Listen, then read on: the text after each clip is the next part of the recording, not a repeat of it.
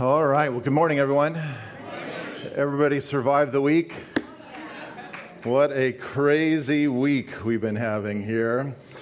We are doing a series that we are calling Living in Exile. We've already talked a couple messages about this. And what we're doing is we're going through the book of Daniel, which is a book in your Old Testament.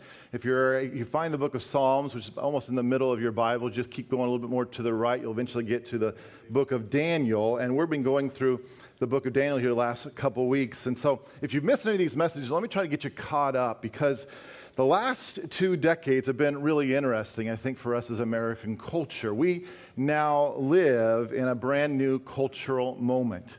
And everything that's been going on these last 2 or 3 decades has caused the ground beneath our feet to radically shift. And we're now into what sociologists describe as a post-Christian society. And it really affects everything about how we do life and how you view God and all those types of things. Now, we talk about a post-Christian society. That doesn't mean that there are no more Christians left in America. It doesn't mean that there are no more Christians here in the Lake Travis, Austin area. We're here this morning, right? And so that's not what it means to live in a post-Christian society. It doesn't mean that the church is a thing of the past. That's not what it means when they describe a post-Christian society. What they mean is when they describe this as now a post-Christian society is that secularization of the Western culture is now almost complete. And so the rise of secularism, which was really introduced several decades ago into the academic world, has now become very much intrinsic into the popular level in terms of how people view society. So, in other words, the average 13-year-old who's grown up on Star Wars and Xbox and Pokemon Go now approaches life really without thinking about God, really without having this idea that God even exists. In other words, this 13-year-old never has to stop and consider, does God really exist? The increase of secularism hides the fact that God exists. And so as a result, the average 13-year-old just can kind of enter into life fully in this secular life. And so the question we've been talking about is then how do we as Christians, as followers of Jesus Christ, how do we live in this post-Christian world? For most of us, this is a new question. But when you think about history, this question has had to be answered by people all over the world throughout history. I want you to listen to this letter from a disciple of Jesus to a guy by the name of Diognetus. This was written about 120 to 130 AD. And it goes like this. For Christians are not distinguished from the rest of humanity by country, language, or custom. For nowhere do they live in cities of their own, nor do they speak some unusual dialect, nor do they practice an eccentric way of life. For while they live in both Greek and barbarian cities, as each one's lot was cast, and follow the local customs in dress and food and other aspects of life, at the same time they demonstrate the remarkable and admittedly unusual character of their own citizenship. They live in their own countries, but are only as non-residents. They participate in everything as citizens and endure everything as foreigners. Every foreign country is their fatherland, and every fatherland is foreign. They marry like everyone else and have children, but they do not expose their offspring. They share their food, but not their wives. Just in case you were wondering, right? They are in the flesh, but they do not live according to the flesh. They live on earth, but their citizenship is in heaven. They obey the established laws. Indeed, in their private lives, they transcend the laws. They love everyone, and by everyone they are persecuted.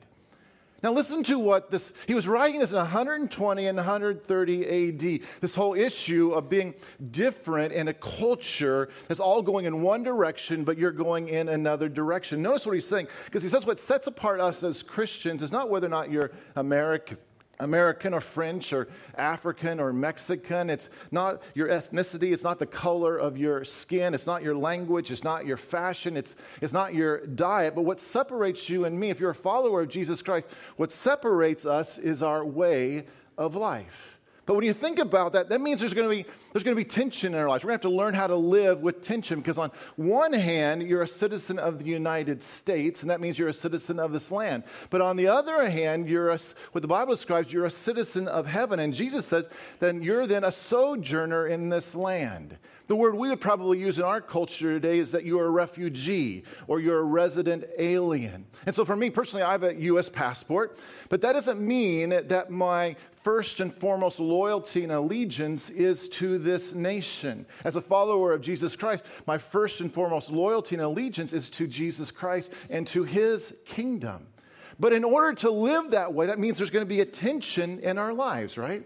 And so when you look at Daniel chapter 3, it's this tension that this chapter is all about. Let's look at it here together. Daniel chapter 3, starting in verse 1. It says, King Nebuchadnezzar made an image of gold, 90 feet high and 9 feet wide, and set it up on the plains of Dura in the province of Babylon. He then summoned the satraps, prefects, governors, advisors, treasurers, judges, magistrates, and all the other provincial officials to come to the dedication of the image he had set up. So the satraps, prefects, governors, advisors, treasurers, judges, magistrates, and all the other provincial officials assembled for the dedication of the image that King Nebuchadnezzar had set up, and they stood before it. Then the herald loudly proclaimed, "This is what you are commanded to do, O peoples, nations, and men of every language. As soon as you hear the sound of the horn, the flute, the zither, the lyre, the harp, the pipes, and all kinds of music, you must fall down and worship the image of gold that Nebuchadnezzar has set up. Whoever does not fall down and worship will immediately be thrown into a blazing furnace." Therefore, as soon as they heard the sound of the horn, the flute, the zither, the lyre, the harp, and all kinds of music, all the peoples, nations, and men of every language fell down and worshiped the image of gold that King Nebuchadnezzar had set up. And so let me stop right there real quick, because here, Nebuchadnezzar was the king of Babylon. He's the most powerful man in the entire world, in charge, really, of the leader of the greatest global super military power of that time. And he creates this image of gold. Now, it doesn't say specifically what this image or this statue is in the image of. Some people think it's the image of, or the likeness of Nebuchadnezzar. Some people think that it's one of the images of one of the many Babylonian gods. But the prevailing thought for most scholars is that it was some sort of image that represented Babylon itself. Now, think about that. Because here, the king of this nation, he creates this image that represents Babylon itself. It's the national symbol for Babylon. And so what they're bowing down to, what they're worshiping, is the nation state of Babylon, the greatest nation on earth at that time. And all of Babylon has assembled in front of this statue, including all of the who's of Babylon, and they all bow down. Well, or do they? Look at verse 8. At this time, some astrologers came forward and denounced the Jews. They said to King Nebuchadnezzar, "O king, live forever. You have issued a decree, O king, that everyone who hears the sound of the horn, the flute, the zither, the lyre, the harp, the pipes, and all kinds of music must fall down and worship the image of gold, and that whoever does not fall down and worship will be thrown into a blazing furnace.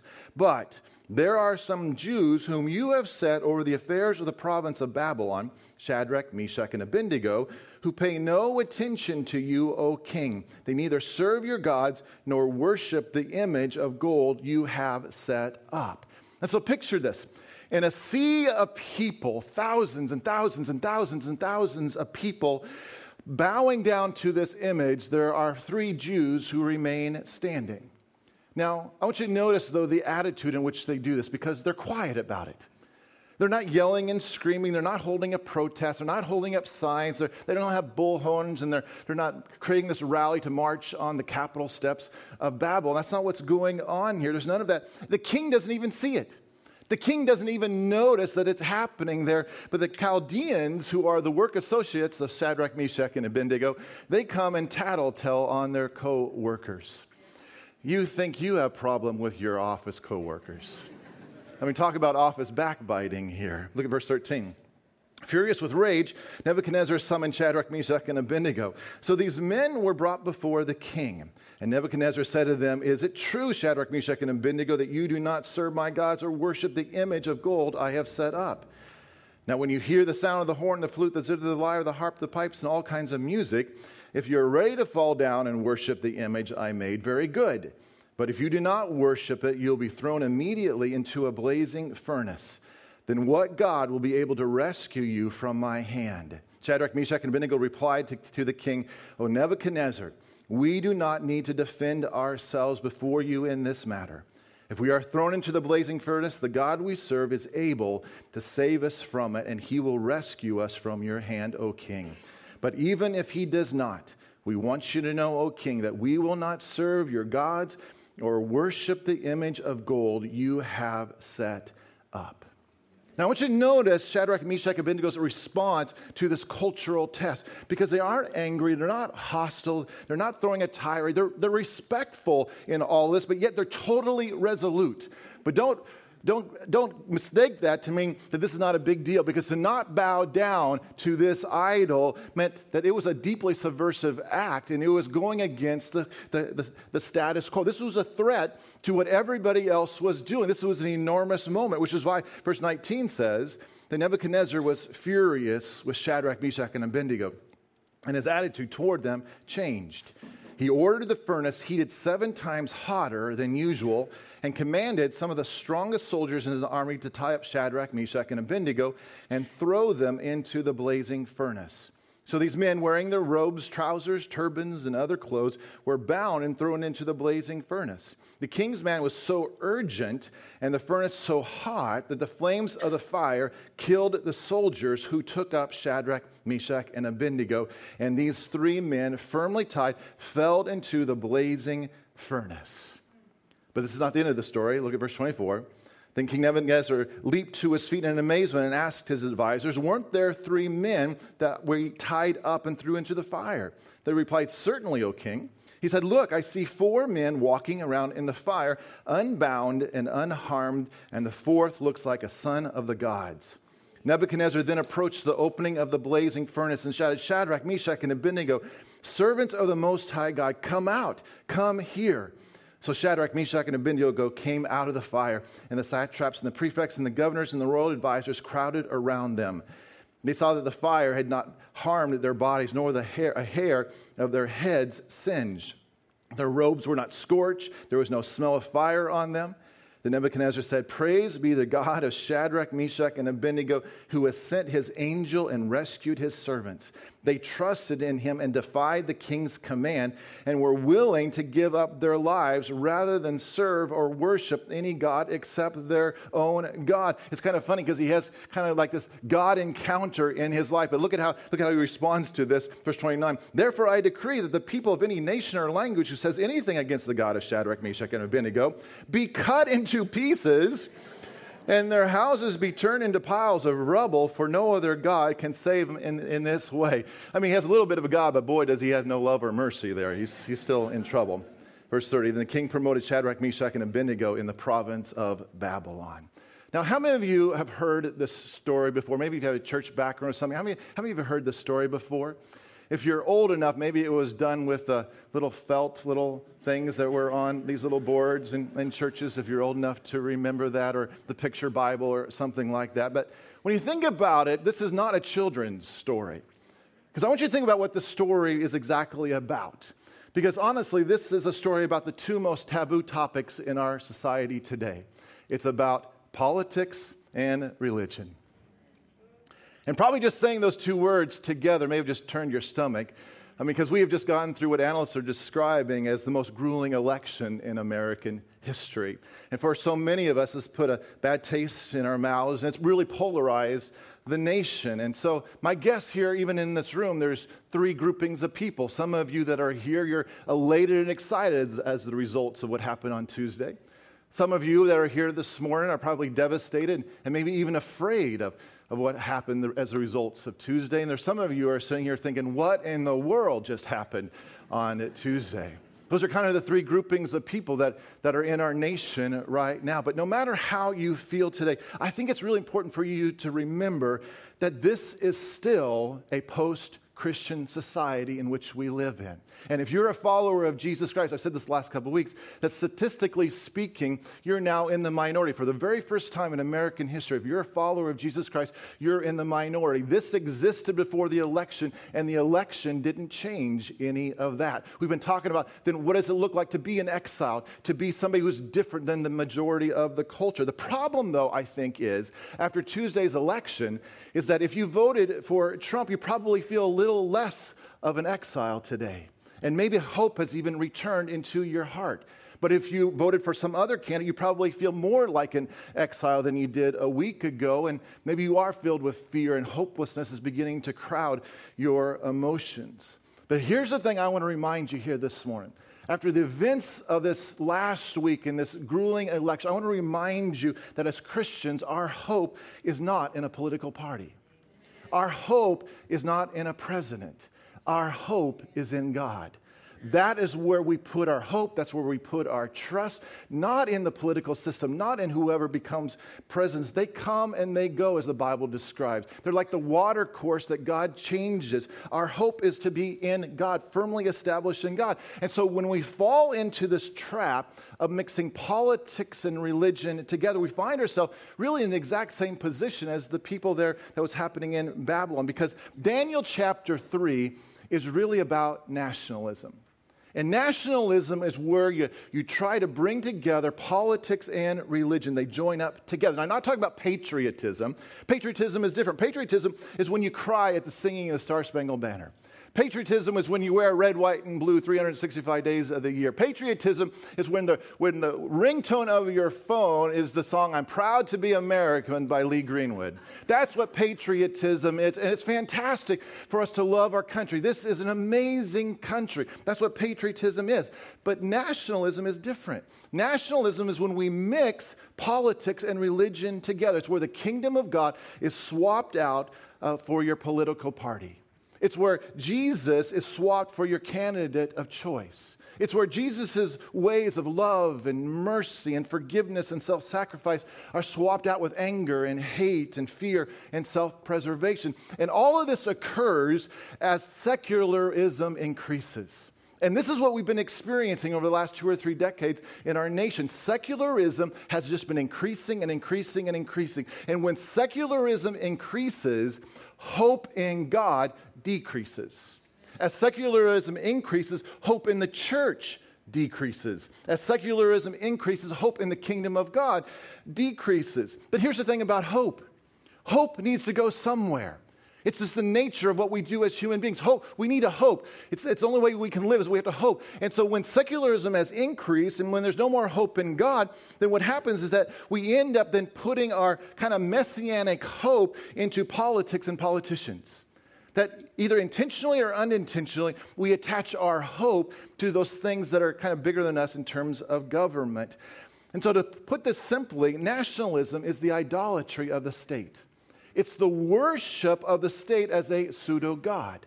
And here's the thing. There's nothing new about nationalism. It's been around for thousands and thousands of years. It's been used by kings and queens from all sorts of nations in every point of history in order to consolidate power, to bring a larger grouping of people, a larger grouping of area under one rallying cry. And so here in Daniel chapter 3, this is what's going on.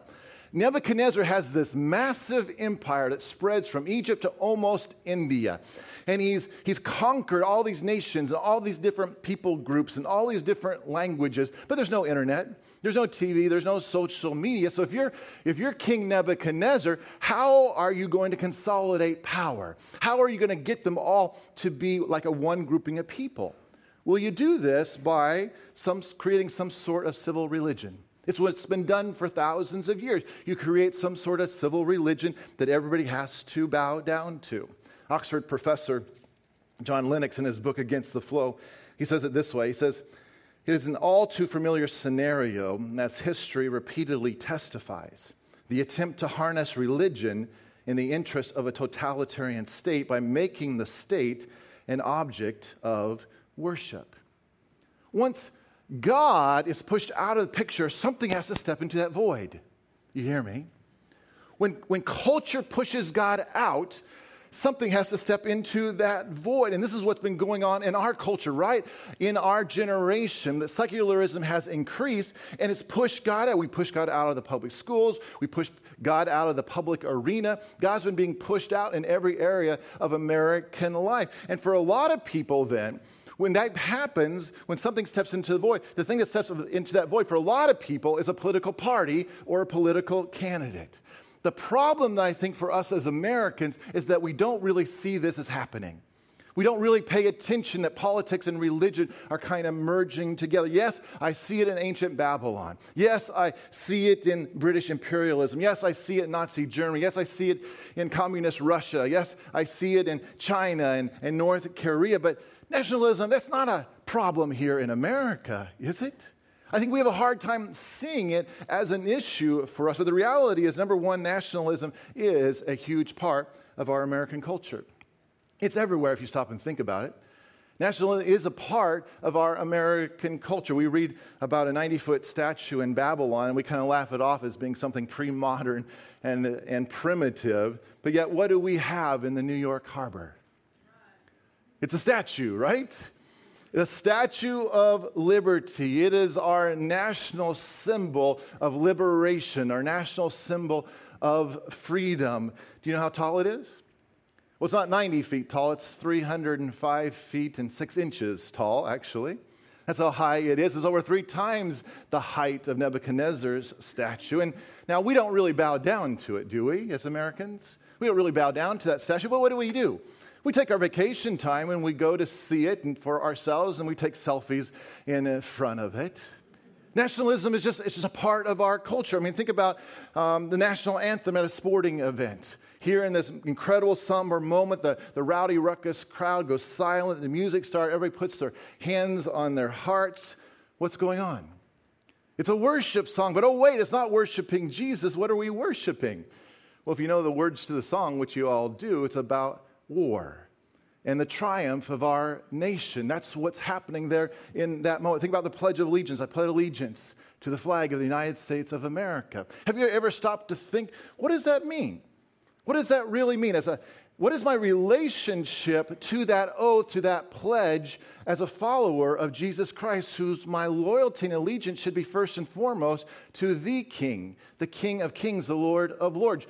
Now, I'm not saying any of this is bad. Please don't mishear what I'm saying. I'm not saying any of this is necessarily bad, but what I'm saying is that we still do it. Nationalism is still alive and well in this greatest nation on earth. It surrounds everything that we do. Then the second thing is that nationalism, I think, is a huge blind spot for the American church. I think for the American church, we just don't see it as an issue. We don't really see the conflict. We don't really see the tension. But when you think about it, blind spots has affected every generation of the church. In the 18th century America, we think, how in the world could the church be so blind to slavery, that slavery was actually okay? We look back on that and think, how in the world could they do that? How could the church just accept that slavery was okay? We look back on 19th century England and we think, how in the world could the church just sit by and think that colonialism was okay? But the thing about a blind spot, by definition, is that it's something you can't see. That's the essence of what a blind spot is, something you can't see. There's something that's just a few feet in front of you and it's lethal, but you can't see it. It's a blind spot. And I think that's what nationalism has become even for the American church. We haven't paid attention that culture has shifted. That if you're a follower of Jesus, you're now in the minority for the very first time in American history. We haven't paid attention that secularism has increased and God's been pushed out of our culture. And so as a result, this whole issue of nationalism has taken the place of God, where we bring God and politics into the same picture. Gregory Boyd, in his book, The Myth of Christian Nation, he says it this way. He says, the myth of America as a Christian nation, with the church as its guardian, has been and continues to be damaging both to the church and to the advancement of God's kingdom. Among other things, this nationalistic myth blinds us to the way in which our most basic and most cherished cultural assumptions are diametrically opposed to the kingdom way of life taught by Jesus and his disciples. Instead of living out the radically countercultural mandate of the kingdom of God, this myth has inclined us to Christianize many pagan aspects of our culture. Instead of providing the culture with a radically alternative way of life, we largely present it with a religious version of what it already is. That's something, I wish I had time just to kind of dissect this because I just find it so true. The merging of church and secularism, the merging of God and state, and we're not even recognizing it. We don't even see it. We still look at America as some sort of Christian nation, and therefore I should be loyal. My allegiance should first be to this Christian nation, but there's no such thing as a Christian nation. I want you to listen to Old Testament scholar Temper Longman. He describes it this way. He says, we need to remind ourselves that no modern nation, whether America, England, Korea, or whatever, is in the situation like Israel. America is not a Christian nation. There's no such thing as a Christian nation. America is more like Babylon in Daniel's day or Rome in Jesus' day than it is like Israel.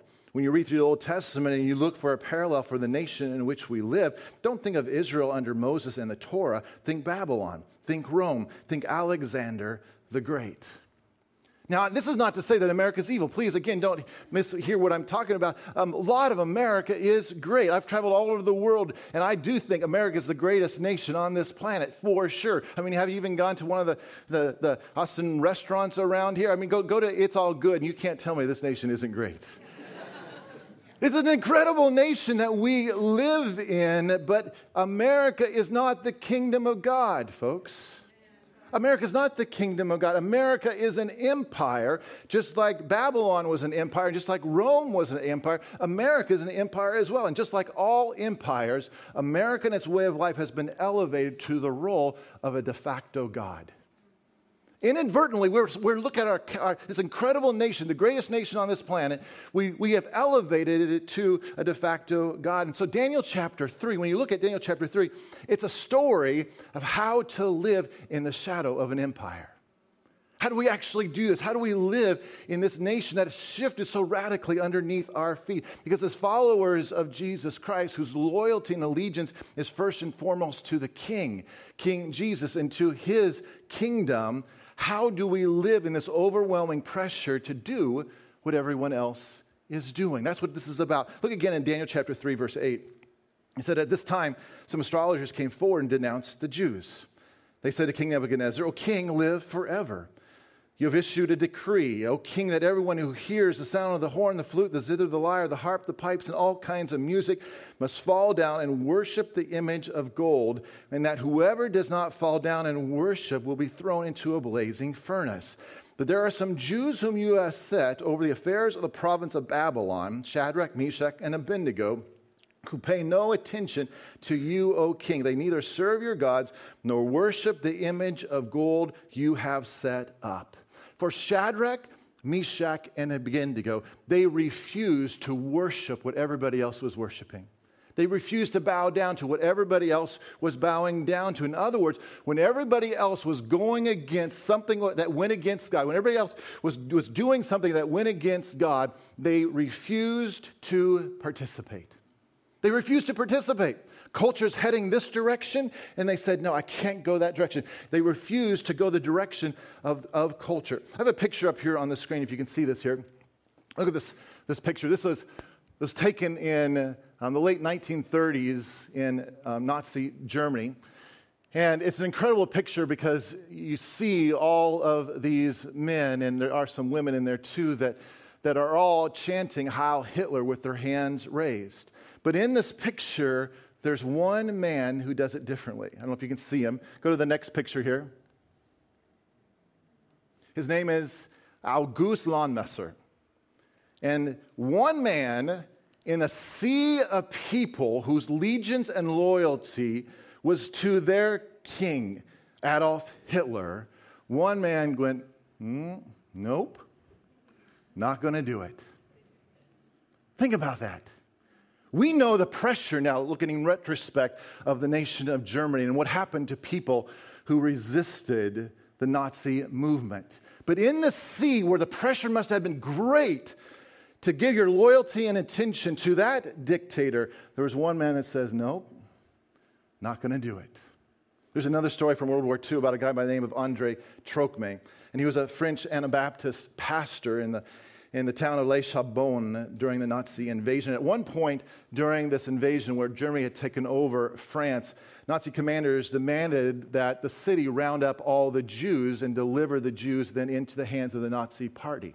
Well, Trocmé, on behalf of the city officials, he writes this letter back to the Nazi commanders, and he says this: "We have learned of the frightening scenes which took place 3 weeks ago in Paris, where the French police, on orders of the occupying power, arrested in their homes all the Jewish families in Paris to hold them in the Veldiv. The fathers were torn from their families and sent to Germany. The children torn from their mothers, who underwent the same fate as their husbands. We are afraid that the measure of deportation of the Jews will soon be applied in the southern zone. We feel obliged to tell you that there are among us a certain number of Jews. But we make no distinction between Jews and non-Jews. It is contrary to the gospel teaching. If our comrades, whose only fault is to be born in another religion, receive the order to let themselves be deported or even examined, they would disobey the order received, and we would try to hide them as best we could. We have Jews, you're not getting them." I love that. I love this stance that the city and this pastor takes. Trocmé was later imprisoned. Thankfully, he survived. It's estimated they saved the lives of 3,500 Jewish men, women, and children. How? Non-participation. We have Jews. You're not getting them. You can imprison me. You can kill me. But no, we have Jews. You're not getting them. It's an incredible stance when all of culture is heading in one direction. When everybody is doing the same thing, for one man, for one city to say, nope, not going in that direction. Now, obviously, I think that's a kind of a dramatic illustration of this, because most of the time, non-participation is much more ordinary and run-of-the-mill. You're going out on Friday night with some drinks and food with some friends, and most of them aren't followers of Jesus Christ. You have something to drink, you have something to eat, and you're having fun. It's a great night, and server comes back for round 2. Who wants another round? Round 3, who wants another round? No, I'm good. You don't want another shot? You don't want another round? No, I'm good. Tomorrow's not a work day. Why don't we go ahead and get plastered here? No, I'm good. No thanks. Or you're in a business meeting, the proposal that on the table is a bit shady, and the question comes, you're going to go along with this, aren't you? I mean, I know this is a little bit not so ethical, but this is just the direction that the industry is going, so we need you to sign off on this. No, I can't do it. Well, there's nothing really bad. Everybody in this industry is going this direction. We just need to, no, I can't do it. Or you're in a conversation with a classmate or a coworker about this guy that you're dating. You're talking about how perfect he is and how you think this is the one. And the inevitable question comes up, well, are you living with him? No, we're not living together. Well, why not? Why aren't you living with him? Well, we're not having sex together. We're not sleeping together. Well, how in the world can you do this? How are you going to know this is the perfect guy for you if you're not having sex with him? How are you going to really know if he's compatible for you? Well, we're followers of Jesus Christ, and we have a high standard for sex and marriage, and we're going to wait until we get married. Non-participation, the flow of culture is going one direction. It's this quiet rebellion against the status quo. It's not on the soapbox. It's not get in your face, scream at the top of your voice type of thing. It's just this quiet rebellion against the status quo. No, not going to do that. I'm not going to go that direction. When everybody else is heading this direction, when you stand and say, nope, I'm not going to do it. And here's the thing, folks. Every day, I think it's going to get heightened and heightened. Every day, you're going to be faced with a battery of decisions of what are you going to choose. Is your allegiance going to be to Jesus and to the kingdom of God? Or is it going to be to the idolatry of America and the American way of life? And what I think is going to happen is that it's going to require a whole lot of wisdom and discernment on your part to navigate this post-Christian society. This is new for us here in America. Now, cultures all over the world have had to do this before, but for us as Americans, this is new. It's going to take a lot of wisdom and a lot of discernment on your part. And you need to wake up just a little bit, because this nation that you thought was going in the same direction that you were, people who you thought were going the same direction you are, it's no longer the case, folks. If you're a follower of Jesus Christ, you're now in the minority. People aren't going the same direction that you are going. And so it's going to require a lot of wisdom and a lot of discernment on your part to navigate this post-Christian world, because there's a lot of gray areas out there. There's a lot of gray areas out there, and you're going to have to be able to stand up and say, yeah, no, I'm not going to lie to make this sale. Yeah, no, I'm not going to sleep with you. Yeah, no, I know this is legal now, but it's not for me. You have to be able to stand and be able to make that decision. But I think it's important that I tell you that if you're going to do that, you need to know a couple things about non-participation. Number one, it will upset people. It's going to upset people around you. Why? Because no matter how quiet and respectful you are, non-participation carries in its foundation a critique of the status quo, a critique of where everybody else is going to. So as quiet and respectful as you may be, it's going to upset a few people. Look again in Daniel 3, verse 19. It says that Nebuchadnezzar was furious with Shadrach, Meshach, and Abednego, and his attitude toward them changed. He ordered the furnace heated 7 times hotter than usual, and commanded some of the strongest soldiers in his army to tie up Shadrach, Meshach, and Abednego and throw them into the blazing furnace. See, for Shadrach, Meshach, and Abednego, their non-participation, it infuriated Nebuchadnezzar. And you know what the same I think will happen to you. If you take that stand and say, my allegiance is first and foremost to Jesus Christ and to his kingdom, you're standing up against a different flow that's happening in the rest of society. And so your non-participation with the status quo will make people feel defensive, will make people angry, will make people insecure, and maybe even hostile towards you. And then the second thing you need to know about non-participation is that it will cost you. It will cost you. Look again, Daniel chapter 3, verse 16. Shadrach, Meshach, and Abednego replied to the king, O Nebuchadnezzar, we do not need to defend ourselves before you in this matter. If we are thrown into the blazing furnace, the God we serve is able to save us from it, and he will rescue us from your hand, O king. But even if he does not, we want you to know, O king, that we will not serve your gods or worship the image of gold you have set up. For Shadrach, Meshach, and Abednego, this non-participation was going to cost them the ultimate cost of their life. If God wasn't going to intervene, and they had no guarantee if he was going to, it was going to cost them their life. And you know what? Your non-participation against the status quo that's going in our culture right now, it might cost you that sale. It might cost you that promotion. It might cost you your job. It might cost you that friendship. But you know what? Around the world today, it's estimated that there are 270 Christians who give their life for their faith. Every single day in this world, 270 Christians are killed for their faith, where they simply just said, no, not going to give in. Not going to go the same direction as called. 270 Christians a day are killed for their faith. From the years 2000 to 2010, it was estimated that over 1 million Christians gave their life for their faith. It's the largest number in all of history. This was just 2000 to 2010. I mean, this is our generation, right? And over 1 million Christians gave their life for their faith. No, not going to give in. Nope. Not going to go that direction. Jesus said in John chapter 15, verse 18, if the world hates you, keep in mind that it hated me first.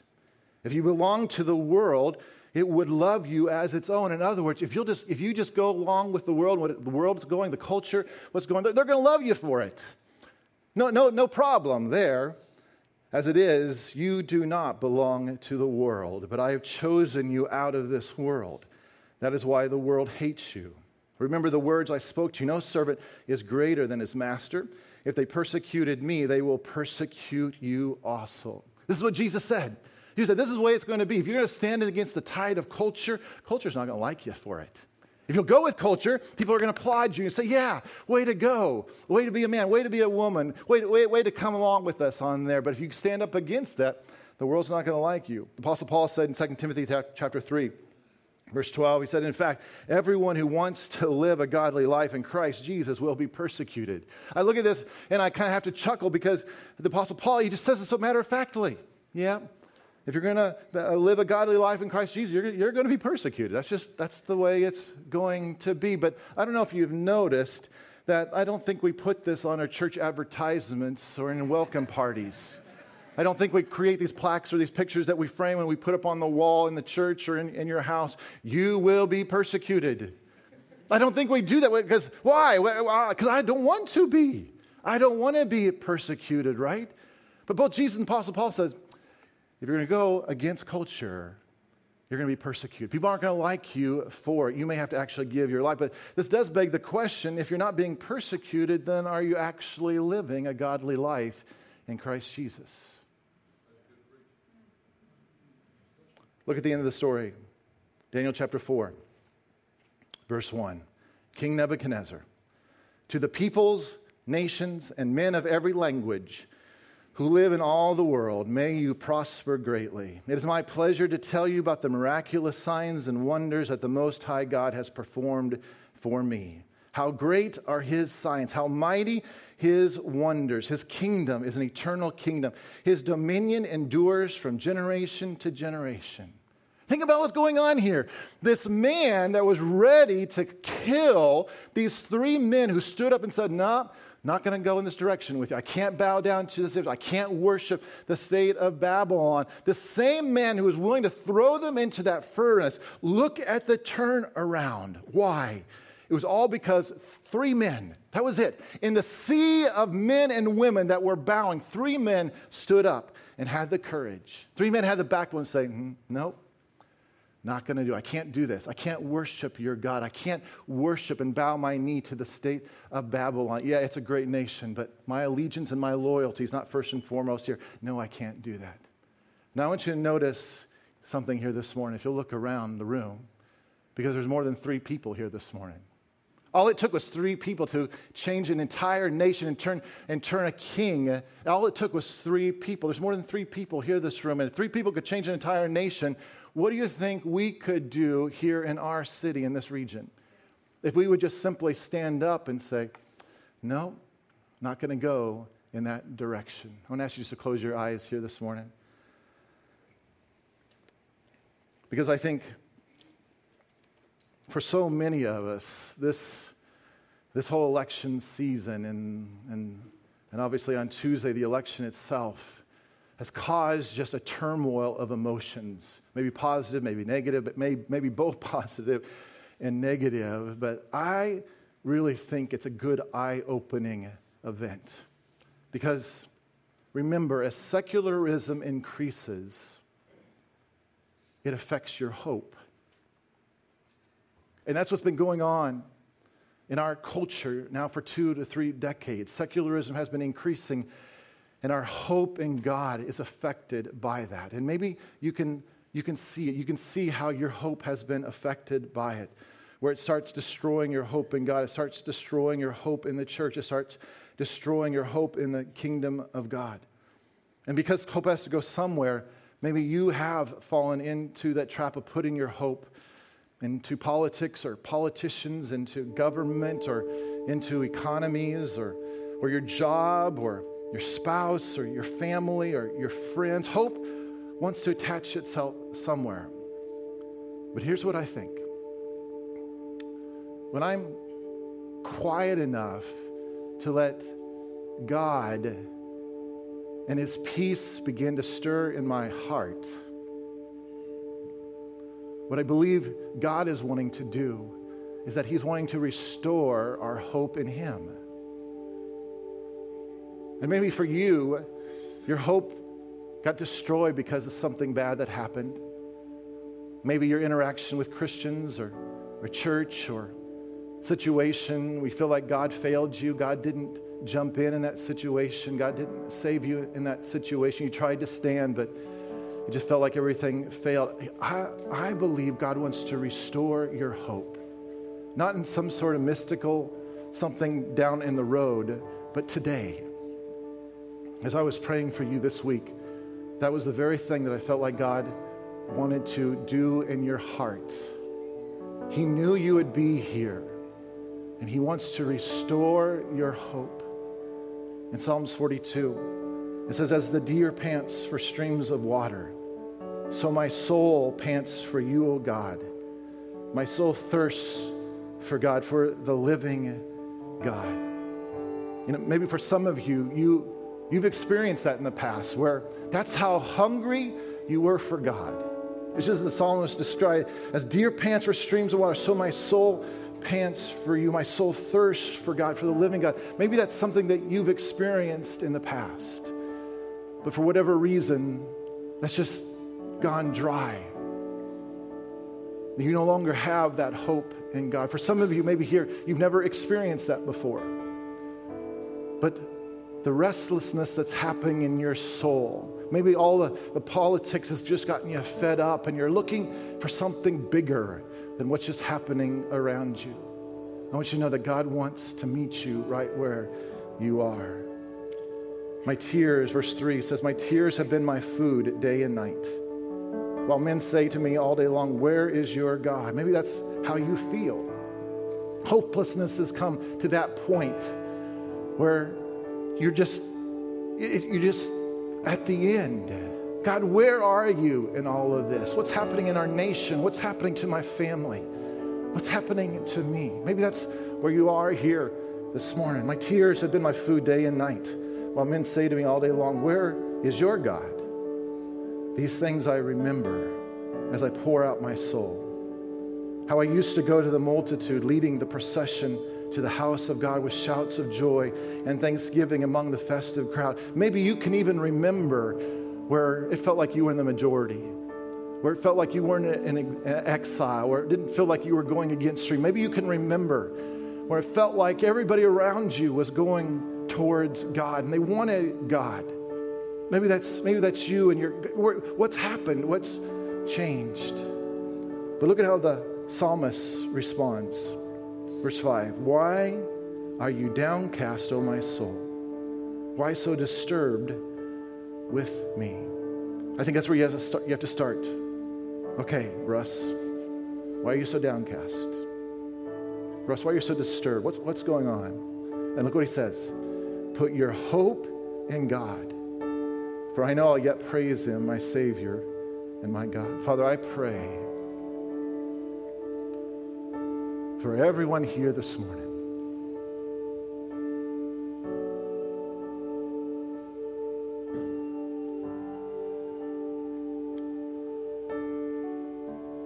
Father, for that desperate one who feels completely hopeless, with all these things that are crowding around. Father, I pray that by your Spirit, that your very presence would come, and that the peace that surpasses the understanding of what's happening around us, that God, your peace would come and be an anchor to every man and woman's soul right here. That Holy Spirit, that you would come in the midst of so much change, in the midst of so much hostility and anger in our nation, so much fear in our nation. That Holy Spirit, you would come and bring peace that goes beyond what we can grasp, that we can know. Father, you would restore hope. That hope in you would be restored. That God, that you just grab a hold of every man, woman, and child here today. And God, you would bring them close to you. And where politics and religion has mixed all of this up, Father, I pray that you be that dividing line. That God, that our loyalty and our allegiance would be to you and to you alone. That's tension of living as a citizen of America, but yet a citizen of heaven. That, Father, that we wouldn't relinquish that tension. But God, we would be able to stand in the midst of that, in the midst of two worlds, and direct people towards you. Just as Shadrach, Meshach, and Abednego did. Just as August Landmaster did. Just as Andre Trocme did. That God, we would stand against the rush of culture and the stream that wants to carry us down so quickly. That, Father, all across this room, that men and women would be able to rise to their feet and say, nope, not going to do it. Nope, I'm not going to go that direction. That, Father, we would not participate in the culture and the things that culture is wanting to drag us into. And so, Father, I pray that you would bring courage to these individual souls. Just as courage and boldness came into Shadrach, Meshach, and Abednego, and everyone else bowed, that God, this holy courage and boldness would come upon us to be able to choose you over everything else. Father, I pray right now that by your Spirit you would come and just overwhelm, bring hope, bring truth into the midst of our souls. What we're going to do here, because I want to make sure you have enough time just to let God do what I think he's doing in your heart. We have communion stations up front that I want to welcome you to at any point. You can come up and serve yourself. We're not going to do it in any sort of ordered way. The worship team is just going to kind of lead us here. If you want to sit, if you want to stand, if you want to worship, if you want to kneel, if you want to come take communion, I'm just going to allow you just to have this moment where you can personally have this moment with God and make a choice. Maybe for some of you, this is your first choice. In terms of you've never really made a decision to follow Jesus. And maybe something's stirring inside of you here this morning, and you know you need to make that choice. The Bible is very clear. It's very simple. It says, if you'll just confess with your mouth that Jesus is Lord. In other words, with your mouth, you say, okay, Jesus, I believe that you are who you say you are. I believe you are the Son of God. That with your own mouth that you would declare that, not your parents, not a church, not anybody else, that you make that confession. And if you believe in your heart that God raised him from the dead, the Bible says you will be saved. For all who call upon the name of the Lord shall be saved. Maybe that's right where you need to. You may start right at the beginning. Maybe for some of you, this is the first time in a long time where you're needing to come back and put your hope and put your trust, put your faith back in God. And right there, just settle it with God. Like I said, communion's up here for anyone who want to be a part. Let's just the worship team. Why don't we just kind of all stand here? Let's kind of sing this here, this song, just kind of encouraging your soul here together.